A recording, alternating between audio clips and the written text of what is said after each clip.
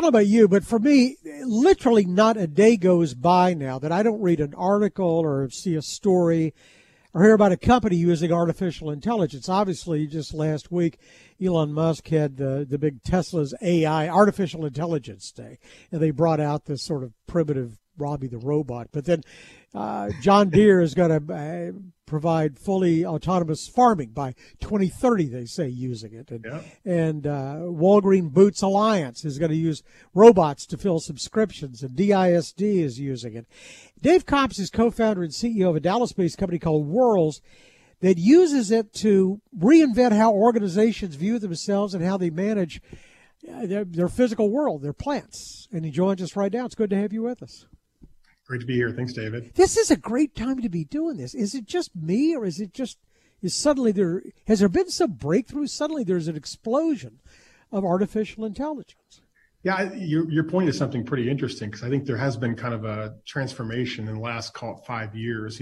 AI has always been an idea, right? A great idea, but I think it's really come into practice the last few years. So it's one of those. I like to tell people it's an apex technology that will affect virtually every industry. But does it require supercomputing power or something that they've just figured out how to use?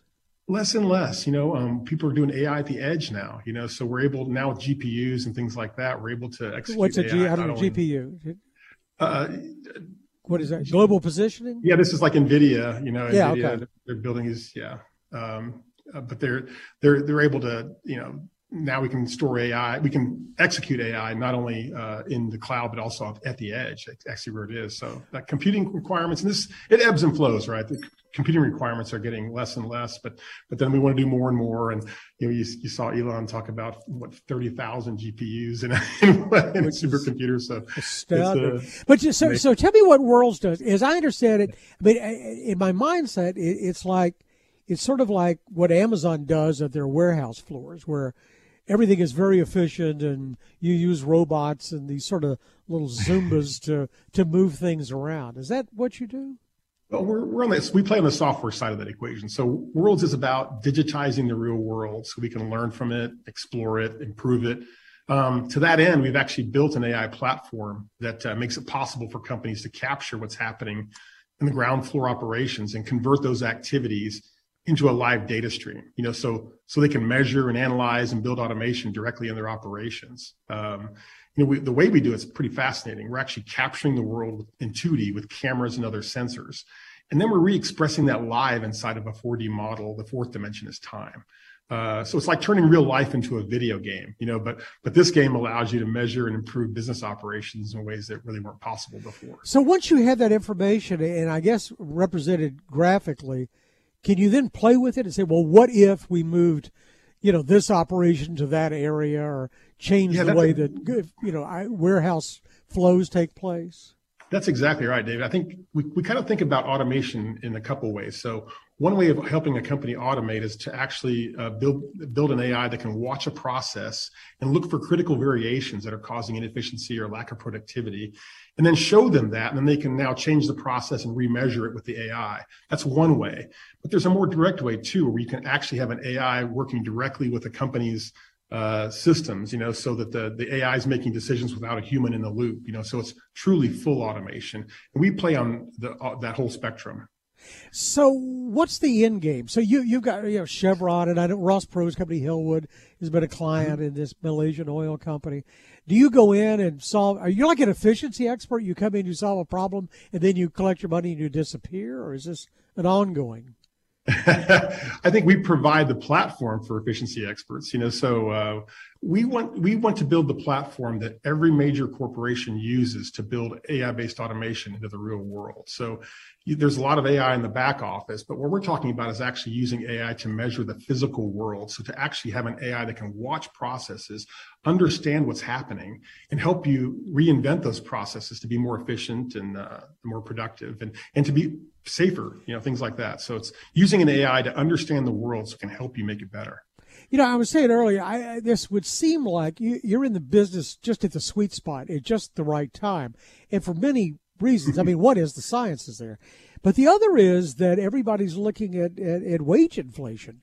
and trying to, if you've got an employee, you want them to be as productive as possible. And by the same token, if there's a repetitive task, I guess, that can be replaced, then maybe this is the vehicle for it. No, that's exactly right. I think, everyone kind of talks about AI like it's going to steal all our jobs. And that's an argument that's been happening for years with technology in general. But the truth is technology creates more jobs in the end. I do think with AI, we're going to have a little bit of a chasm because we haven't done very good planning. We're going to have a little bit of a chasm where, jobs go away. But on the other side of that is a massive abundance, So what we're heading into now, though, is an area where people are now going to be augmented. Like we're going to actually evolve with AI as opposed to using it like a tool. In the past, you'd have to push a button or move a lever before technology would do something. Now we have a technology that can make decisions, So we're going to evolve with AI, as part of our jobs. Everybody will be working with AIs to get their job done better, faster, more productive, safer, all those things. So can you talk about some of the projects that you've worked on? Any gee whiz moments that really struck you? Oh, absolutely, yeah. So our focus is on the center of supply chain, so companies that are manufacturing and distributing products around the world. In the energy space, we're working, like you said before, with giants like Chevron and Petronas. We're helping them radically increase productivity and efficiency through a more intimate relationship between their workers and AI. So we like to say that we build human-centered AI, an AI for people, not about people. So AI for people, not about people. Workers want to plug into our system because it's an AI that helps them move faster, make fewer mistakes, operate safer. We're also working with one of the largest food and beverage manufacturers in the world, helping them eliminate costly downtimes in their manufacturing facilities with an AI that's constantly optimizing the flow of the product inside their manufacturing lines. So that's happening automatically all day long. So when you have to shut down a line anywhere, the costs are through the roof. So being able to kind of create continuous operations through a more intelligent process flow is what we're doing there. So are there task-specific jobs, or like I said, do you have an ongoing relationship with some of these companies? It's funny you say that because when you build a company, you make assumptions, right? One of our assumptions was we'd have these 5 use cases for distribution, 5 for manufacturing, and it just hasn't worked out that way. When people see the capabilities of our system and what they can do with it, they take us to their hardest problem and say, hey, if you can help me with this, I know you can do all the rest of the stuff. So our platform is something that is persistent inside of a company. It's something they choose to now execute AI-based automation throughout their enterprise. So anywhere people and process meet, and you want to be able to monitor and understand those processes better, that's where our platform can help. So what's next for your industry? Do you have all the science that you need? Are they still working on tools that you can use?